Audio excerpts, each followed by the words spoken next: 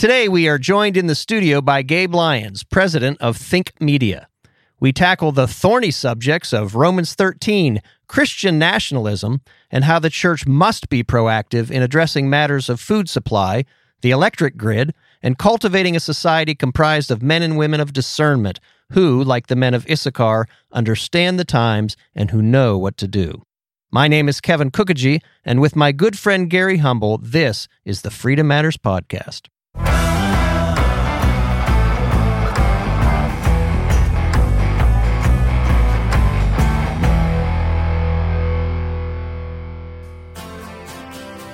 Yeah, some more Tom Petty. I'm liking this. Who's the producer?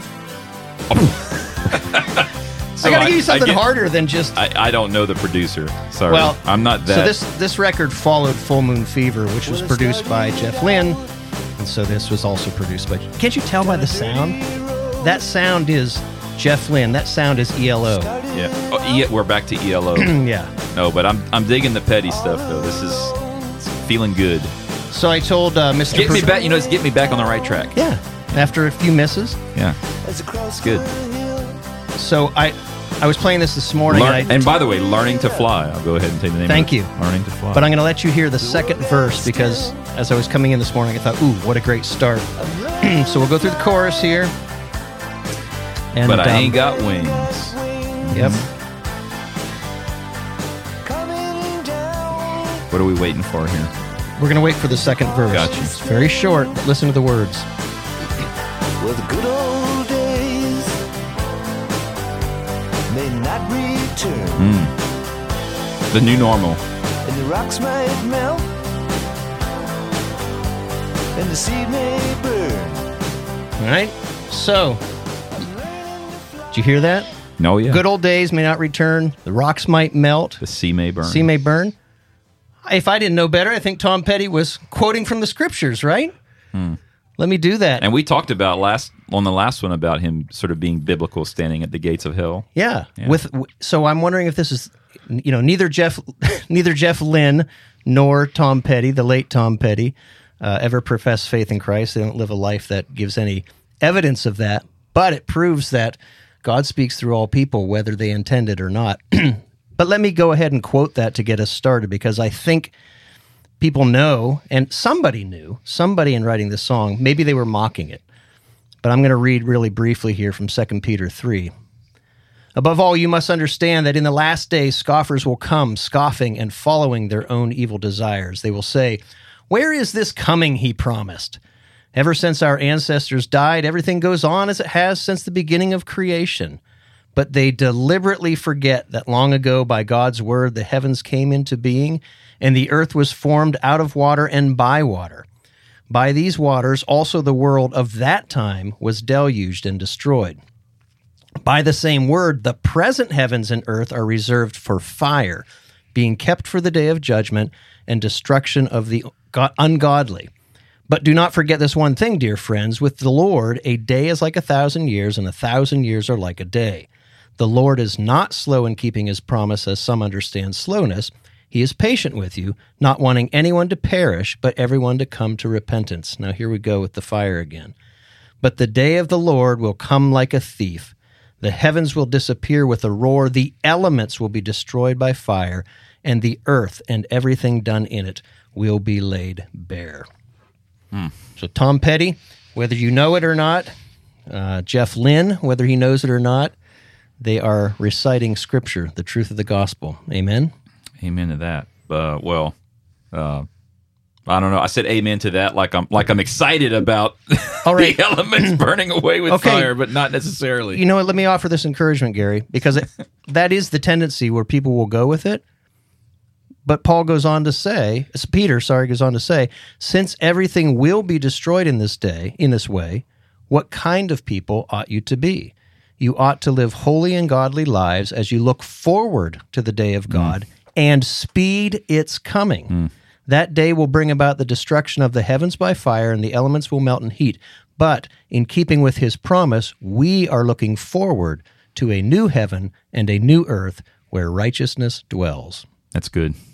Well, we'll get into that a little bit today, because with us, we do have a guest today, very good friend of mine, Gabe Lyons, president of Think Media. With a Q. With a Q. That's right. Gabe, welcome to the show. It's great to be here with you guys. Love the Tom Petty. Yeah. We venture into all sorts of things here on the show, and every now and then so for about a month straight, I got it wrong. Had no idea what he was playing. And so I'm back on a good streak. But Gabe's a friend. Gabe has been around church leadership for a long time. I mean, speaking, conferences, discipleship, you name it, at a high level. Someone I respect, and someone I'm very fortunate for the past couple of years to share in a Bible study that I took a unfortunate, very lazy hiatus from, Gabe. So hold me accountable. I'm going to be honest here, but I've been back. Hey, you come back to the fold. It's how it works, right? Sometimes it's cyclical, and when you need it, you know it. Yeah, but it's foundational. It was a respite, especially when I was in the campaign.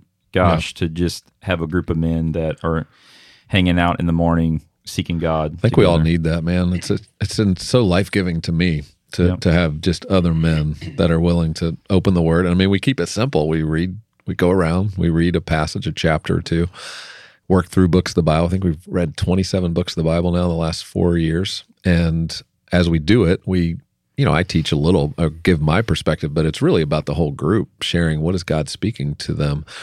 And it takes an hour of our time.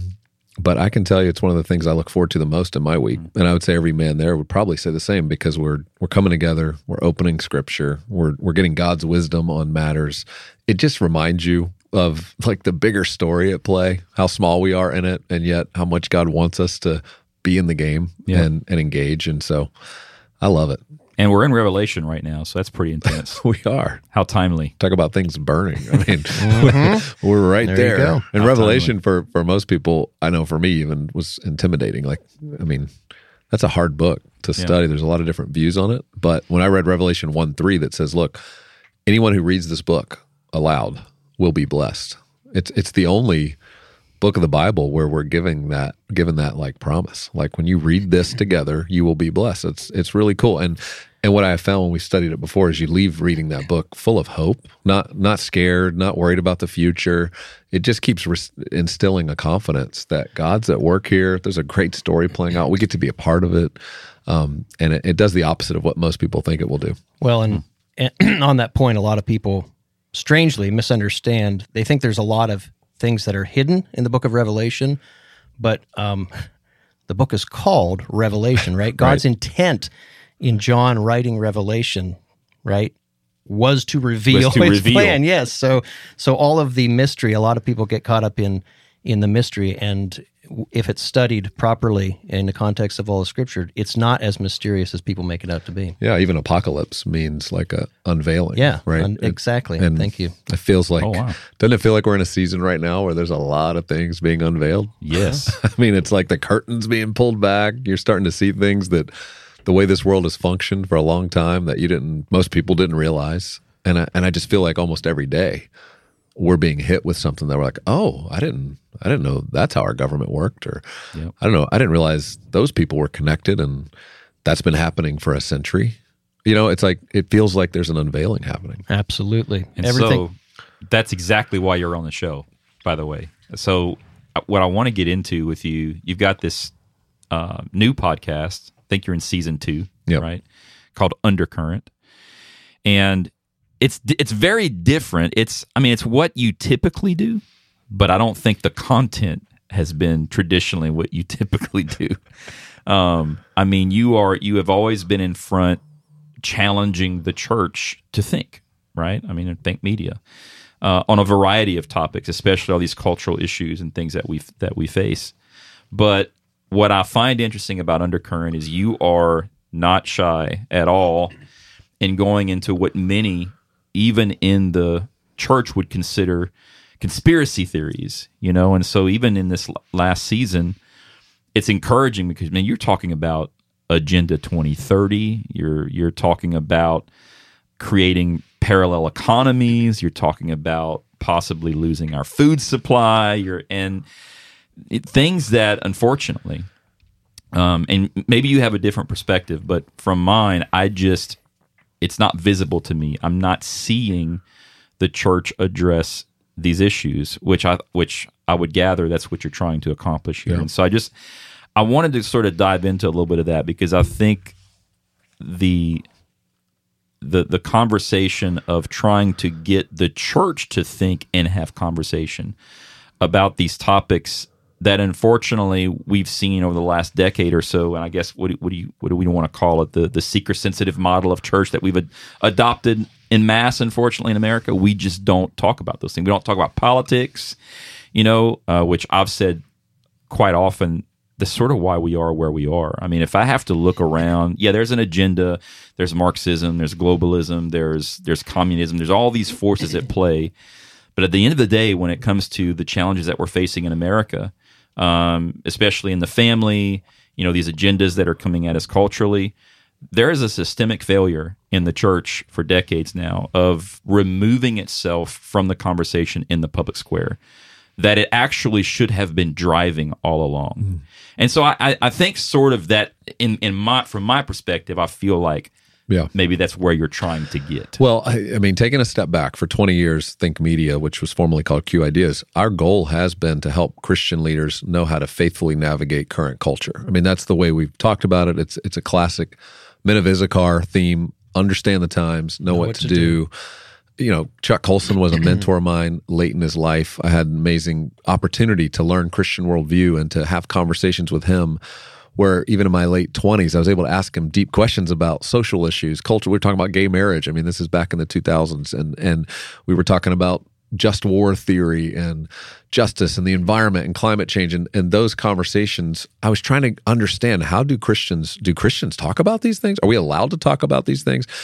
And what I realized from Chuck, what he would say is there's absolutely no topic off limits. Like, the Christian worldview touches every issue, every topic, every industry, every vocation. I think it was Kuyper who famously said, there's not one square inch of this world that doesn't cry out mine, that Christ doesn't cry out mine over, because everything that we touch. So that's really shaped a lot of my work, is trying to convene conversations. We do a culture summit every April designed for people to come together to hear talks that are done in more of the TED style, 9-minute talks, 18-minute talks, covering a variety of topics in every type of industry. So that's, for 20 years, that's what we've been doing. And I would just say, so even though it feels like, hey, right now I'm talking about some cultural subjects and issues that the church hasn't talked about as much broadly, I'm kind of used to that, because I've for 20 years, I feel like the kind of issues we've tried to raise are things that, the next couple years, the church starts talking about it. I mean, that's generally what we've seen, and it's either the way God's wired me, gifted me, speaks to me, but it's just trying to see a little bit around the corner of, hey guys, this freight train's coming, and we can either talk about it and deal with it, or we can just kind of put our head in the sand. And I've never wanted to do that. And I think the stakes are getting higher. I mean, I think every moment that goes by for the church to recognize its position in the world right now and the unique role that it needs to be playing to be a resilient place that's steadfast, that understands what's true, understands what love looks like in the midst of chaos and confusion, understands how to speak boldly with conviction, but also welcome people in who might have a different point of view or perspective, and care for them and their needs. Like, this is kind of the moment we're walking into. And so that led me, so Undercurrent, we're in season 2, you're right. So I created a way to start talking about these issues and trying to educate Christian leaders a little more on what is happening in our world. And there's no conspiracies in it at all. I mean, it's literally, I come with the receipts. Read the articles yourself. Read how these different organizations and institutions, read what their vision for the future is. And that's a lot of what the premise is. There's a vision for the future of our world. And I really characterize it in my first episode as man versus machine. And there's a human vision of human flourishing that we as Christians ought to be advancing in the world, that cares about human dignity, life, about what it means to live under a view of God's designed human beings to function in a certain way. And when we live that way, we flourish, we have freedom, we experience it, all that God's designed for us to do. But there's this other vision playing out that's the machine. And this has been written about. I mean, C.S. Lewis wrote about this in The Abolition of Man. You can go back, a century and see people writing about this future that was coming, and we happen to be living through it as the church. We're seeing the advance of technocracy and technology and control grids and the ways in which all of that's being used to start to impose more controls. And I just felt like, to be faithful and obedient to what I've been called to do, we also need to talk about that. Even though it's a little uncomfortable, people may not want to hear about it. People are feeling it. There's a lot of anxiety and stress from the COVID experience that I think makes people want to shy away from facing the truth and the facts about where we sit. But I felt it was important to do it.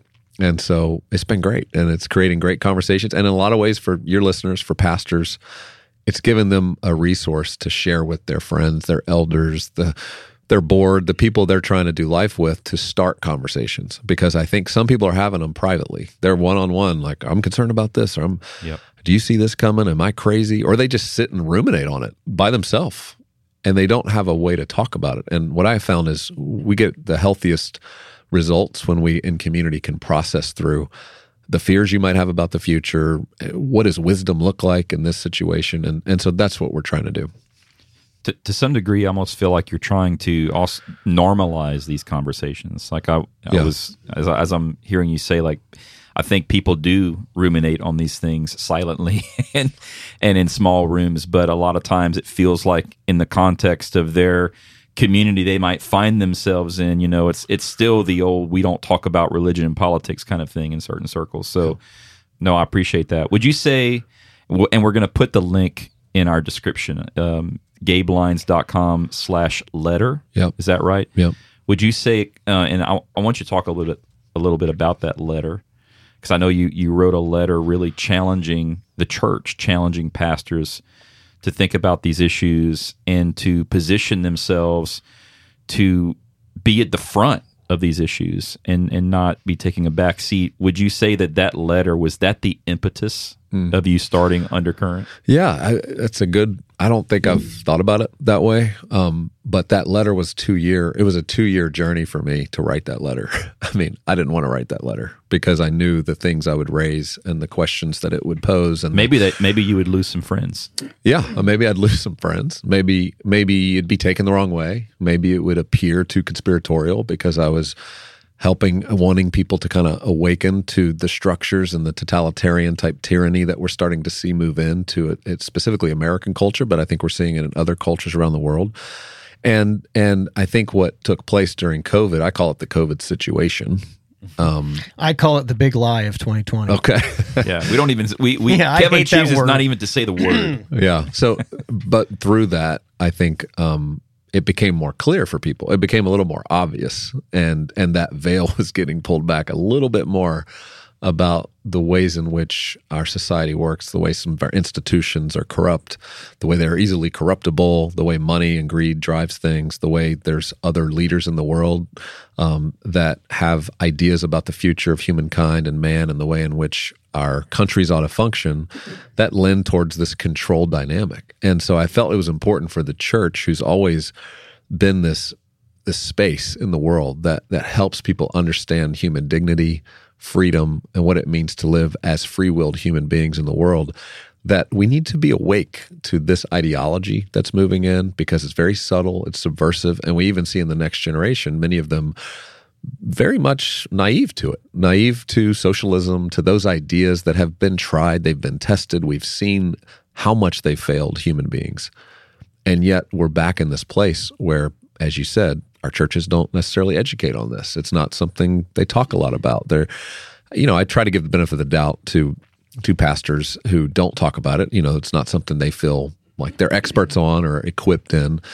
But today, I just don't think there's any more excuses. If we're not creating space to have these conversations, again, our people are having these conversations. Now, whether they're going to be informed by Scripture or whether it's just the latest person on social media that had an opinion on it, now the church needs to understand, like, are we going to be in this conversation and help people faithfully navigate the future, not just fearfully navigate the future, but recognize that as Christians, we're called not just to protect ourselves, to be self-focused, but it's actually about the others around us. Like, as the church, we're here to help our neighbors. We're here to love everybody around us who we're going to see perhaps suffer more and more as we move down this path towards totalitarianism. Oh, sorry. I thought you were going to say something. I was just looking at the long, pregnant pause. I was giving you the look. Now, Gary and I have actually talked about, when you mention, Gabe, the church's role. I think we said this last week or 2 weeks ago. I think it was 2 weeks ago when we had Paul Vaughn on. The church has not only abandoned its true place, but it is puzzling to me how anyone can read the book of Acts, which is the foundation of where the Christian church was formulated, right? They were in the midst of some of the most fierce political persecution. The church was birthed on this foundation of church-state conflict, and yet today, to hear most pastors, you would think that never happened, and that wasn't the case. And I think that they've been lulled to sleep because for so many years, the American order has allowed them to believe that doesn't happen here. And so they've just taken it for granted. Yeah, and insulated from that.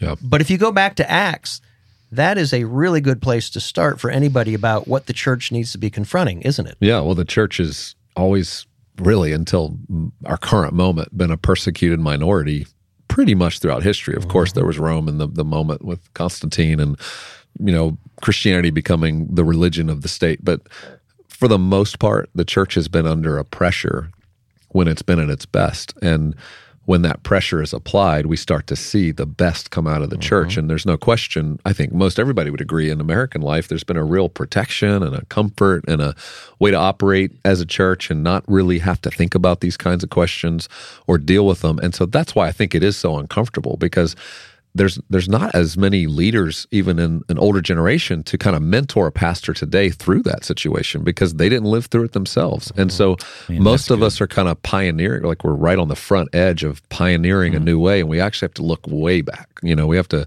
I read Bonhoeffer and his essays in his book Ethics, very helpful, because here he is, not long ago, but 80 years ago in Germany, where he's trying to navigate what does faithfulness look like when I'm starting to see a state move in and through the concordance, draft that the church has signed, where they pretty much gave away their political influence and said to Germany, we won't mess with politics. We'll stay over here and do our thing as the church.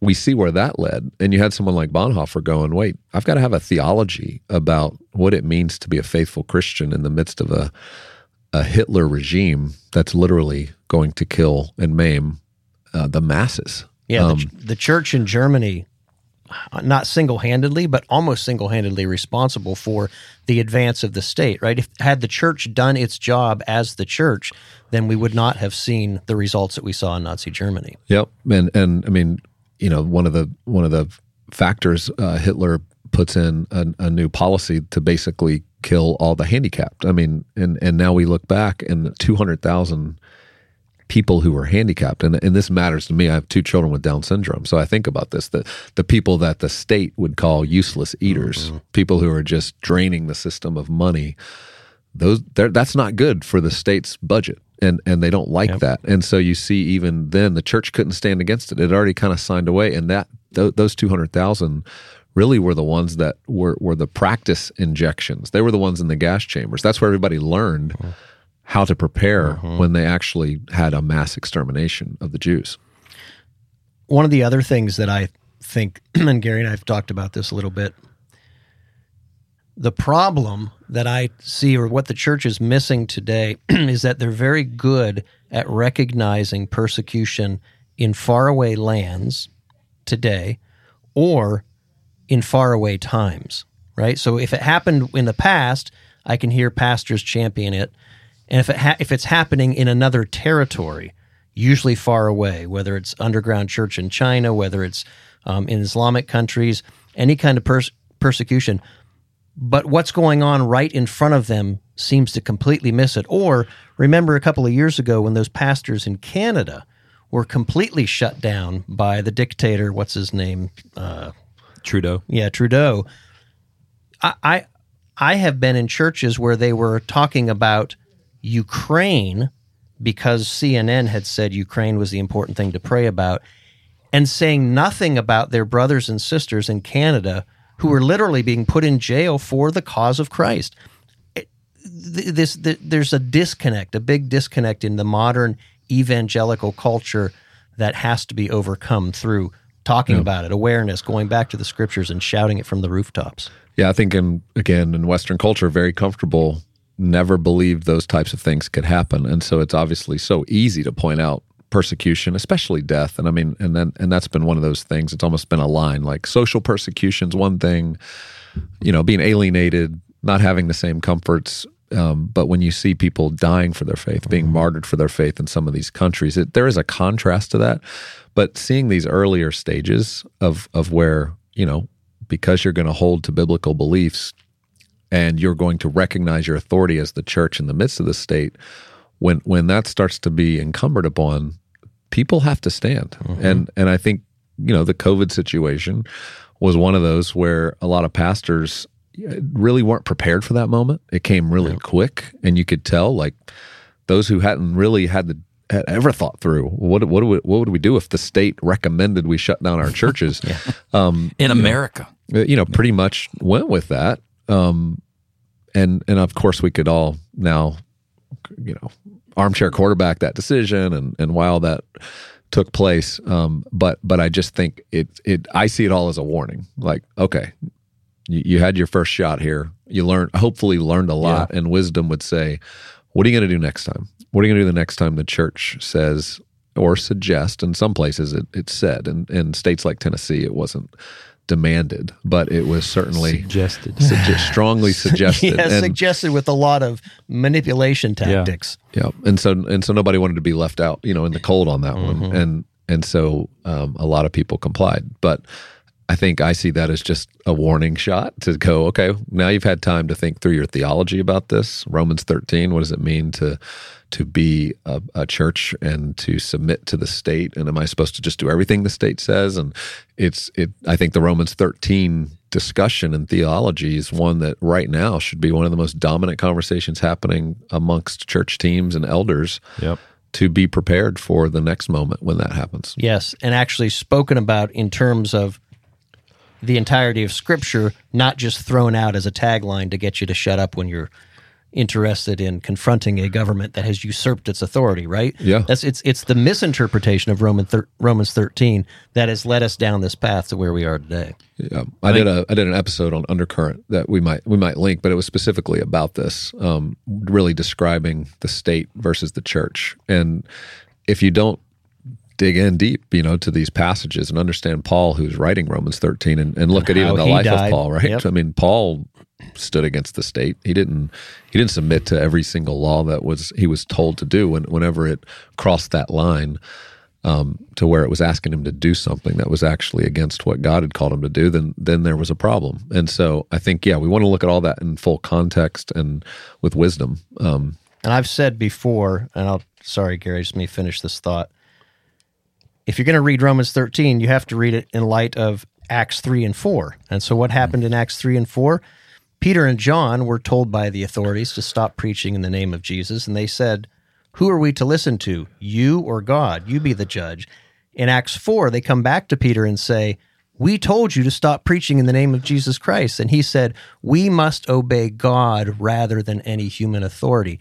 So if all Scripture is God-breathed and useful for teaching, rebuking, correcting, and training in righteousness, then we must, at a starting point, always interpret the Bible with the Bible. So when we're talking about political confrontation, Romans 13 has to be interpreted in the context of Acts 3 and 4, among many other places. And as you point out, not only did Paul die because of political persecution, beheaded, right, for not obeying the power of the state, but Jesus, our Lord himself, was crucified, and crucifixion, people must understand, is what happens for a political crime, right? They would have stoned him if it was just under the Jewish law, but they said that Jesus wrongly accused him as an insurrectionist, but that's why they killed him, for a political crime. It is so important that people understand this. And government is an institution that God, I believe, wanted us to utilize, and it's part of his design. But when governments are not rewarding good and punishing evil, and they start to reward evil and they punish good, that's a really big alarm bell should be going off. If your government's headed that direction, get prepared. Understand how far that could lead. Yeah, and sometimes that may cause the church to position itself sort of in in an aggressive stance, kind of which isn't that supposed to be what the church does though? Don't we take ground? Typically that's right. The gates of hell, remember the gates are a defensive mechanism. So when Christ told Peter that he will build his church upon that rock and the gates of hell will not prevail. Now he wasn't talking militarily, of course. People misunderstand that. But taking the word of God, right, is a proactive, affirmative decision. We're not sitting there saying, "Whoa, Satan's coming. We need to hide here in the corner." No, we do, as Gary just said. We take the ground. That's our role. And the fact that culture has declined so much because we haven't taken the ground that Christ has already called us to do. And I'm not one to make excuses or allow others to make excuses. However, there was a statement you made earlier I've been stewing on, which I think is great perspective, really, and it's the fact that pastors right now that are facing challenges that we've never faced before in America do not have, I don't think, a living generation of pastors to lean on or look back on that can help them navigate through what they're going through right now. Right. And you said that, and it's like, well, gosh, now I gotta cut everybody some slack, and I don't like feeling that way. Cut us some slack, Gary. Cut us some slack. Gary, you don't like cutting people slack, really? But that is such great perspective, and I think that's absolutely true. I think, the church in America right now, and the men in the front, these lead pastors all across the country, they don't have a mentor right now to lean on, someone who has done this before. Well, I go back. I mean, I've been fortunate to have relationships with people like Chuck Colson, I said earlier, but Os Guinness is somebody I go to now. He's 82 years old, someone who's really got perspective, not just he's lived in China, lived in England, lived in America. He's a broader perspective on the church and the role of the church throughout history. And I find him to be so refreshing because he can always help me see, what am I adopting just because I'm an American and this is sort of an American way of thinking about things? And what of this is just true of how God's designed the church? And he's been so helpful to understand like what is freedom? What is liberty? These ideas that have now gotten so associated with America because it was a success, but now so associated with patriotism or what is referred to as nationalism, that to even talk about freedom and liberty in some people's eyes or in their ears, they immediately think, oh, you're just thinking about America. You just want to save and preserve America. You're not really talking about the kingdom. Whereas freedom and liberty are key concepts throughout Scripture. This is what God's come to do, to set people free. And he designed human beings to have free will, to be able to function in that way. So when you start to see governments imposing on top of people's free will, this is a huge red flag and something that we must talk about. Others, though, when you don't have those people who are alive, like Oz, who's 82, you do start to go back and have to read, and you have to really, and we can just go back to last century and read. Like I read a lot of Francis Schaeffer, who was an influence on Colson, Jerry Falwell, who we haven't talked about that. I grew up in Jerry Falwell's church in Lynchburg, Virginia. Like I spent all my early years Sunday morning, Sunday night, Wednesday night, hearing someone who really believed the church had to be engaged in the culture, specifically in the political realm. And so Francis Schaeffer came to, I was 7 years old. He came to our church in 1982. I went back and watched that sermon recently, and everything he was saying and predicting is happening. And that was 40 years ago. He was helping people see, and it was different current issues at the time, but it was the same general direction humanity was moving. And again, that's where C.S. Lewis and others who've written, everybody knows about Mere Christianity, but, have you read Abolition of Man? Have you read That Hideous Strength? Which really is describing the ways in which the ideologies that most of human beings and civilization were starting to adapt were going to lead towards a control type environment that was going to create a whole new world and a new frontier of humanity, technology, and that's why he says it's the potential is we will abolish humankind. It's as you were talking about mentors and living mentors, but ones that are getting older, I was thinking before you went into getting back to reading, that's the core too. And so many of our current leadership have abandoned the discipline of reading. Primarily, obviously, the Word and understanding Scriptures, but instead they just sit around and do things like listen to Gabe's podcast and stuff like that. Well, as funny as that is, it's true. it is what happens, right? Not my podcast, but everybody else's podcast. People listen to everyone else's opinion, and unless, first of all, none of us we're all sinners, so no one's going to be able to be speaking.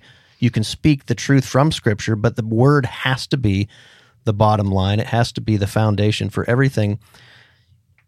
And there's a history on this, as you were saying, talking about reading and losing that mentorship. I went back to Josiah. Remember what happened with Josiah in the Book of Kings? It talks about him. He became king at 8 years old, and then in the 18th year of his reign, he basically went, blew off the dust off the Word of God and said, "Holy cow, we haven't been living in accordance with God's plan." Yeah. Tore his robes and everything like that. I think that would be a good thing if people would wake up today and read their Word and say, "Oh my gosh, we haven't been doing what we're supposed to be doing." But the encouragement I take from that is it's there, same as it ever was, right? Mm-hmm. It's in the Word. Mm-hmm. Same in a song. Yep. Talking Heads, David Byrne. Same as ever. Yeah. Same as it ever was. I'll say we're seeing that in a lot of the next generation. I mean, some of our work with Think, we have a Next Gen Summit, for example, we'll do in a month in Nashville for 1,000 young leaders, Gen Z, millennials.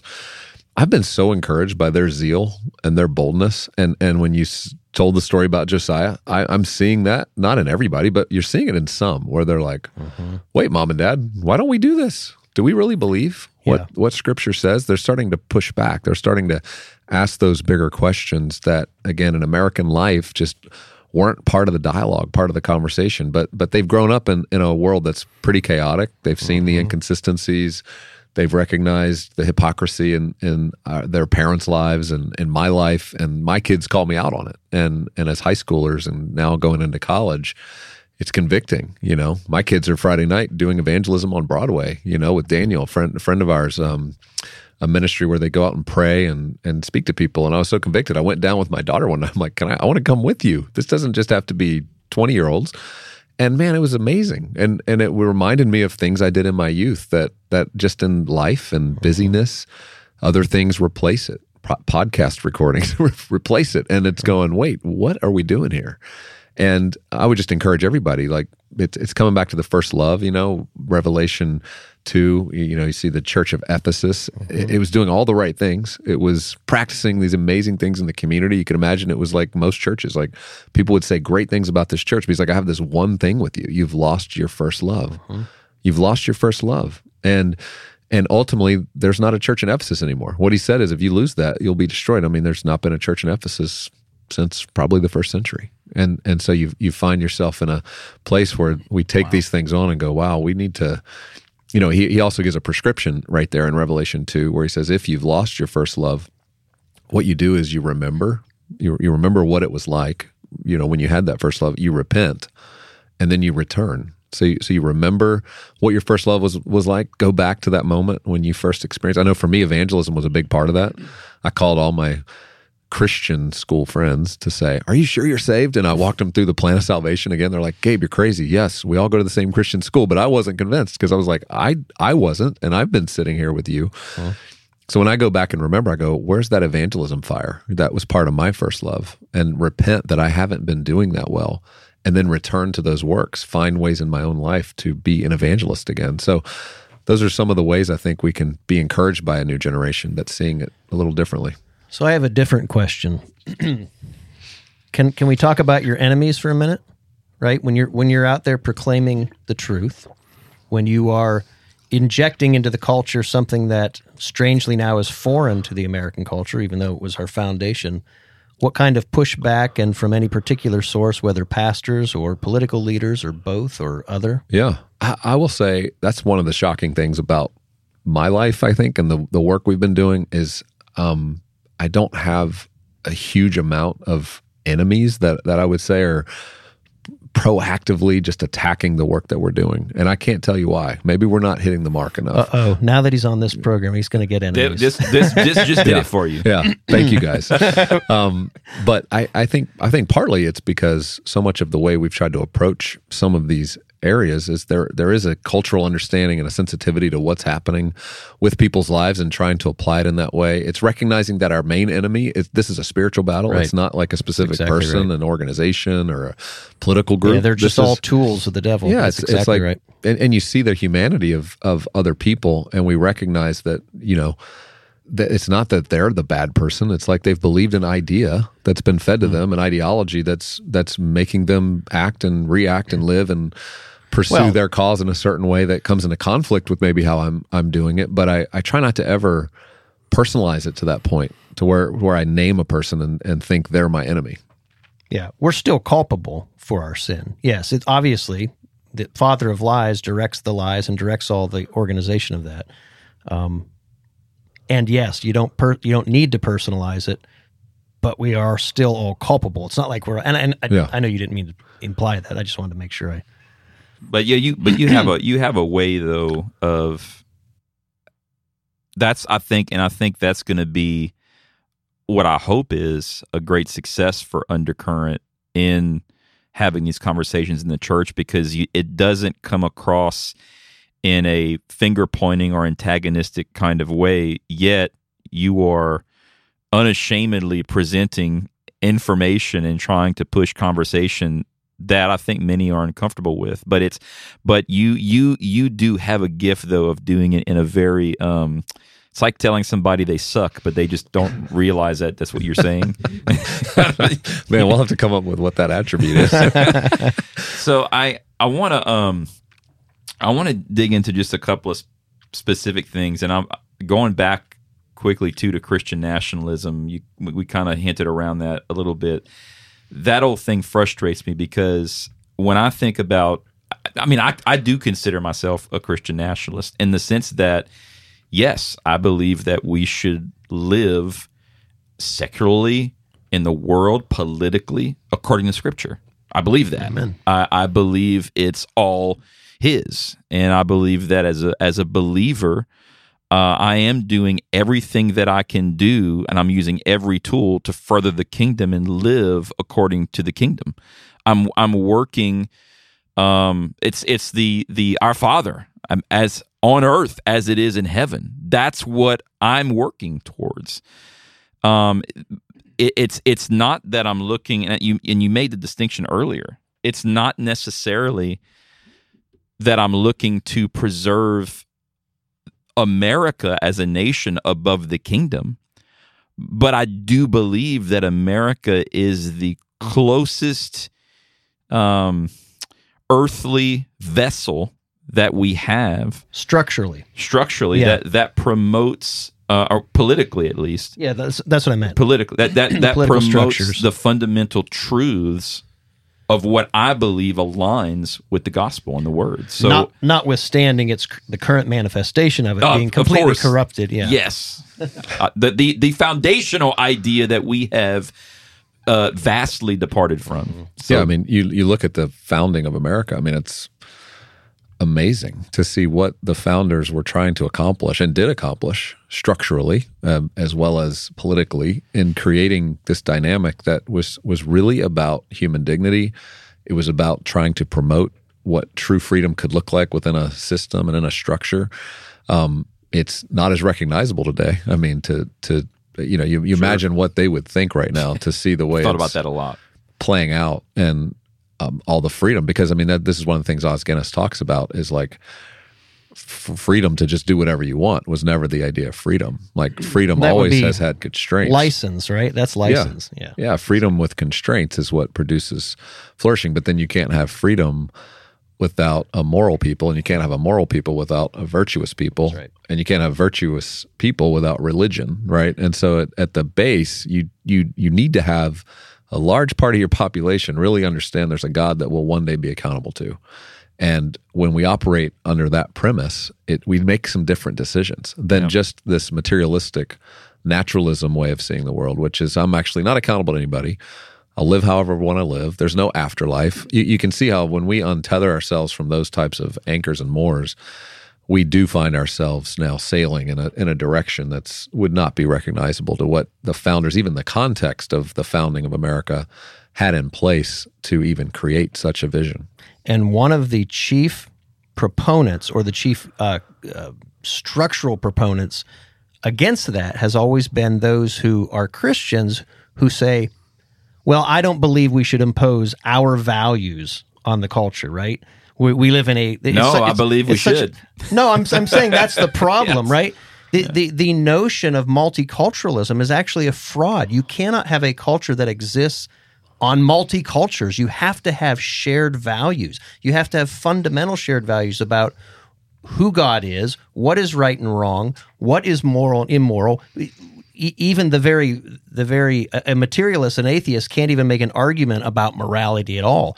Well, those things have to be agreed upon. Otherwise, you have the chaos, and that's the reason we have the chaos today, is because for so long, those who could have defended our position, Christians, abandoned the Christian worldview. They abandoned the cause of Christian liberty, which, as I wrote in my little book, is the foundation for liberty anyway. You can't make an argument for liberty outside of a Christian worldview, and it's that abandonment that's so frustrating, because we know the enemy advances. We understand what Marxism is all about and communism. We understand what atheism is, but it's the fact that Christians have said, well, I can just coast and think that Christian society is still going to exist because the piece of paper, the Constitution, says it's that way. No, the ability to persuade other people, right, to your view is critical here. And the moment anyone starts to lose their ability to persuade others, Christian or otherwise, towards a point of view that would lead them to flourishing, you start to lose this. And so the idea of imposing our views, I don't think America was set up to impose views, but I think it was structured in such a way that with free assembly, with free debate, with the public square designed for ideas to be exchanged, that there's this opportunity to continue to move people towards what will be best to them. And I think you have to go further back to go, we started to lose our ability to persuade. We either assumed this would just always be the case.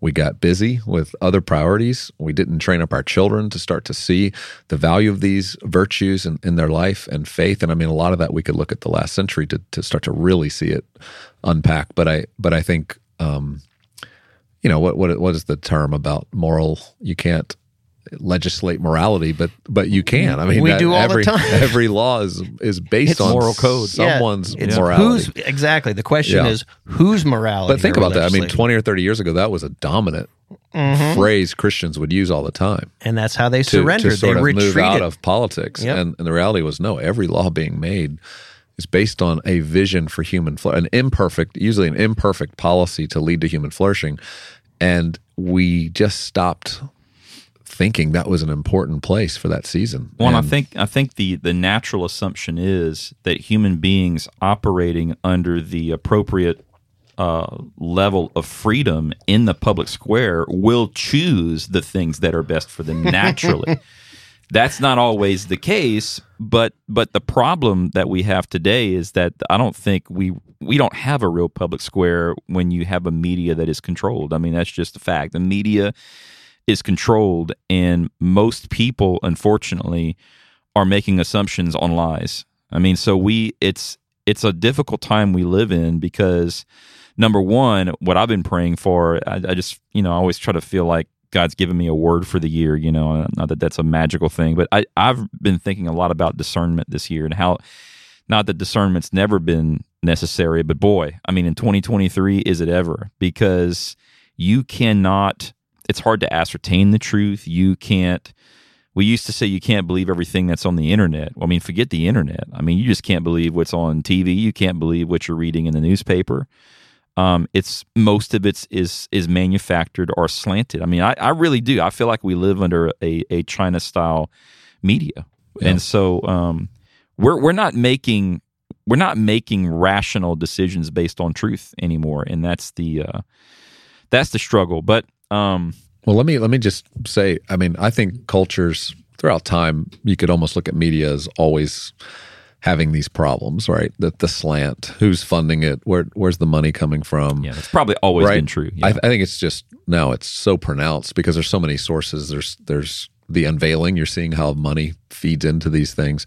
But here's the positive.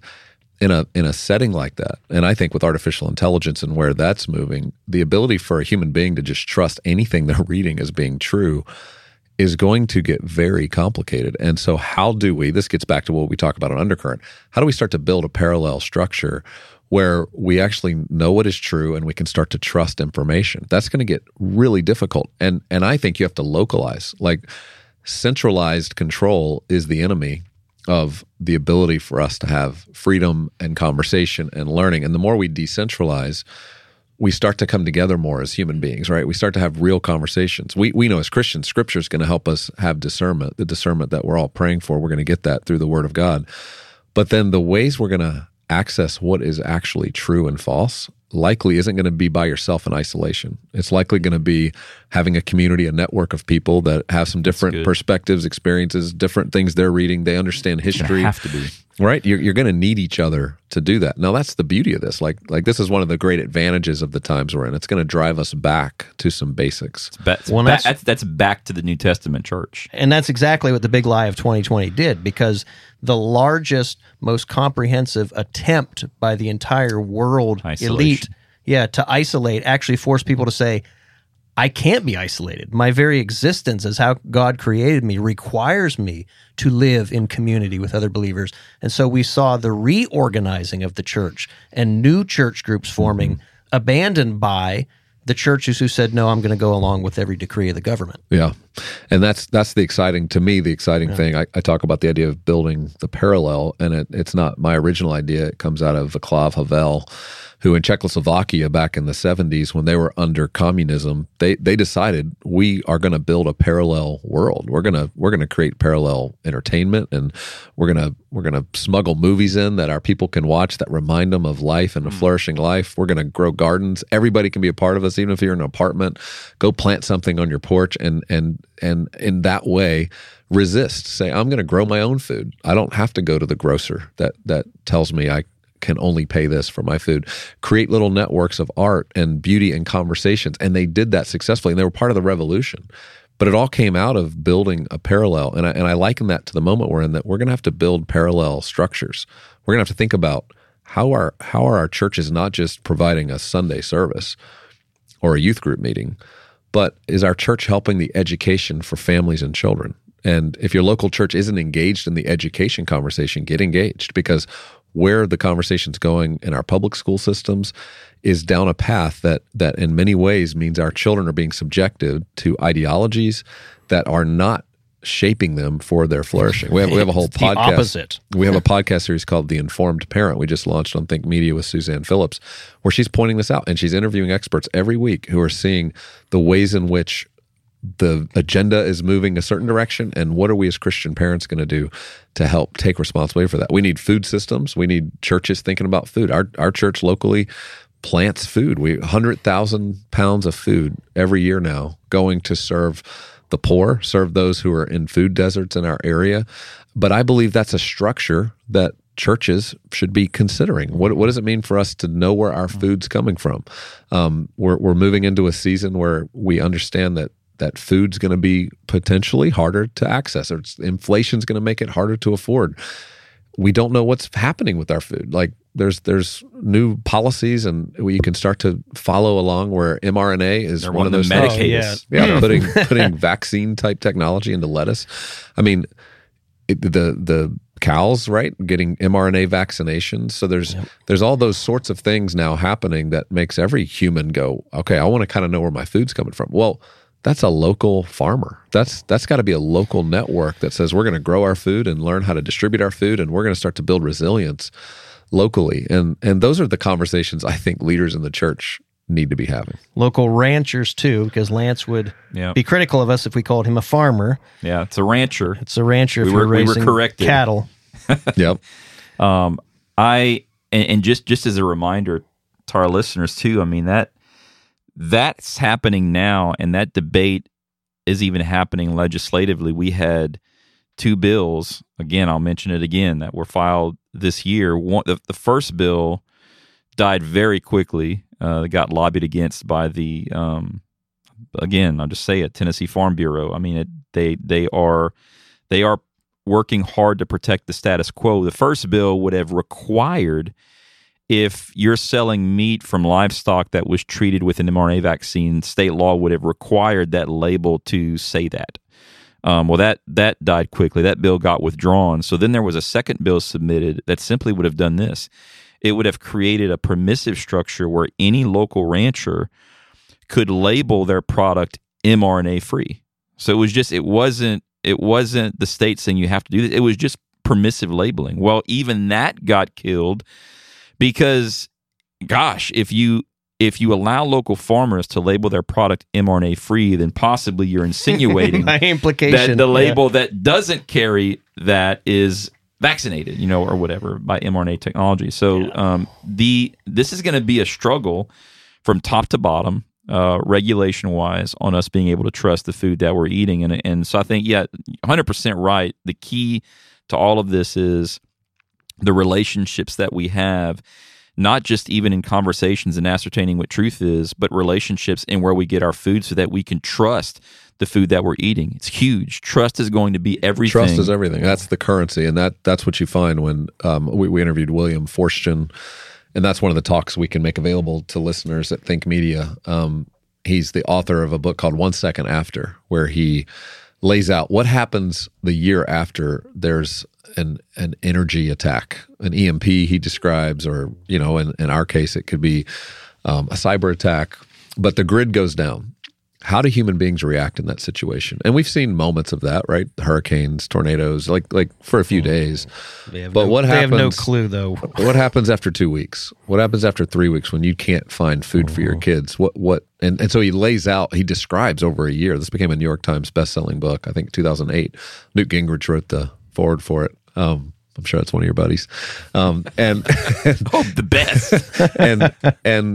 But they're concerned that our government hasn't thought through hardening our grid system, and so that could happen. Well, we interviewed him to say, what did you learn from everything you explored about the way humans react? And it was back to what you said. Trust is the most important and the only thing that's going to matter in that situation. Who have you built trust with before that happens? Because in a moment where communication's down, when it's hard to know who's telling you the truth, it's going to come down to trust. You can only do that now. So everybody can be proactively right now building friendships, thinking about that. But the second thing he said was the church will become a critical force. And any time when this happens, the church becomes a distribution center. It becomes the place that people would come to if they're in need. And so our churches, again, in a situation like that, need to be prepared for those moments. I mean, how many churches have prepared for a moment where there's no power in the community and people are starting to look for hope and help? Well, those are some of the proactive things I think we need to do. I want to quickly plug GabeLyons.com/sustainable.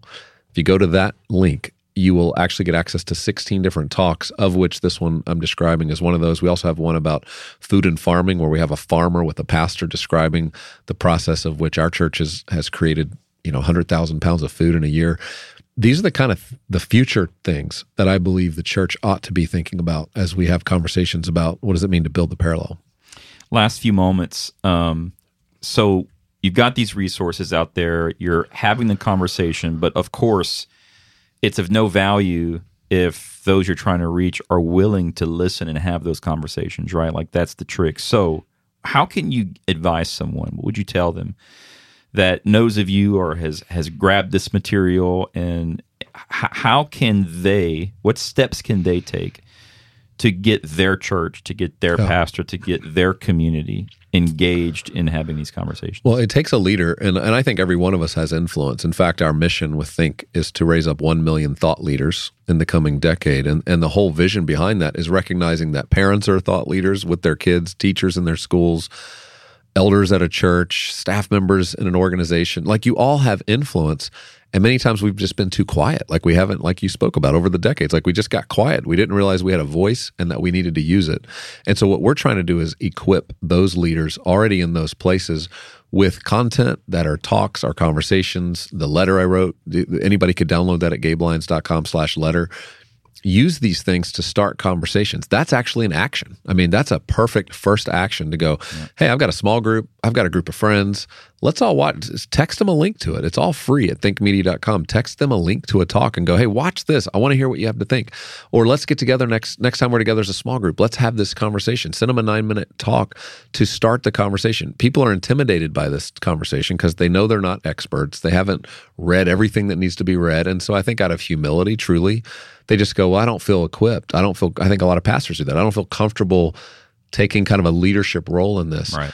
But I think where Think Media can help is if you utilize what we've already convened and the subject matter experts we've pulled together and we've vetted that are creating great conversation starters, use that to start a conversation.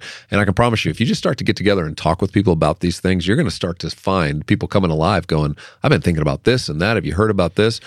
And it creates this opportunity. They've been alone in their minds already thinking these things. Yeah. And that's not good for their mental health. I mean, it's really not. Or emotional health. Turn that on its head. What the enemy meant to do for harm and isolate, let that start to bring us together in strength to say, no, we're on the same page. Let's talk about that future. How are we preparing as a church, as a family, as a community, as a neighborhood to come together and be more resilient in the face of a lot of the chaos and changes that most people predict? I mean, I just saw a study today. 71% of Americans are believing that the apocalypse, the end of the world, could come within a year. I mean, what's that percentage again? 71%. By the end of this year? Yeah.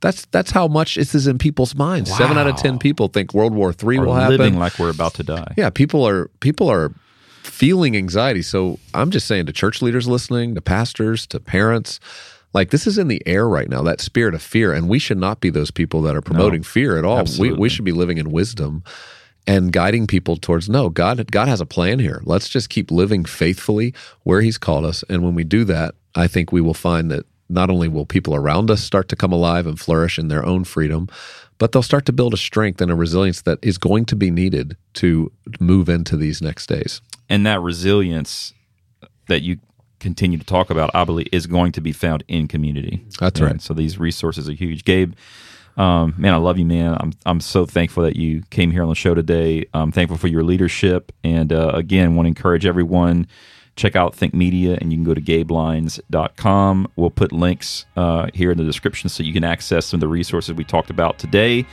And until then, Gabe, bless you, brother. Thank you, guys. Thanks.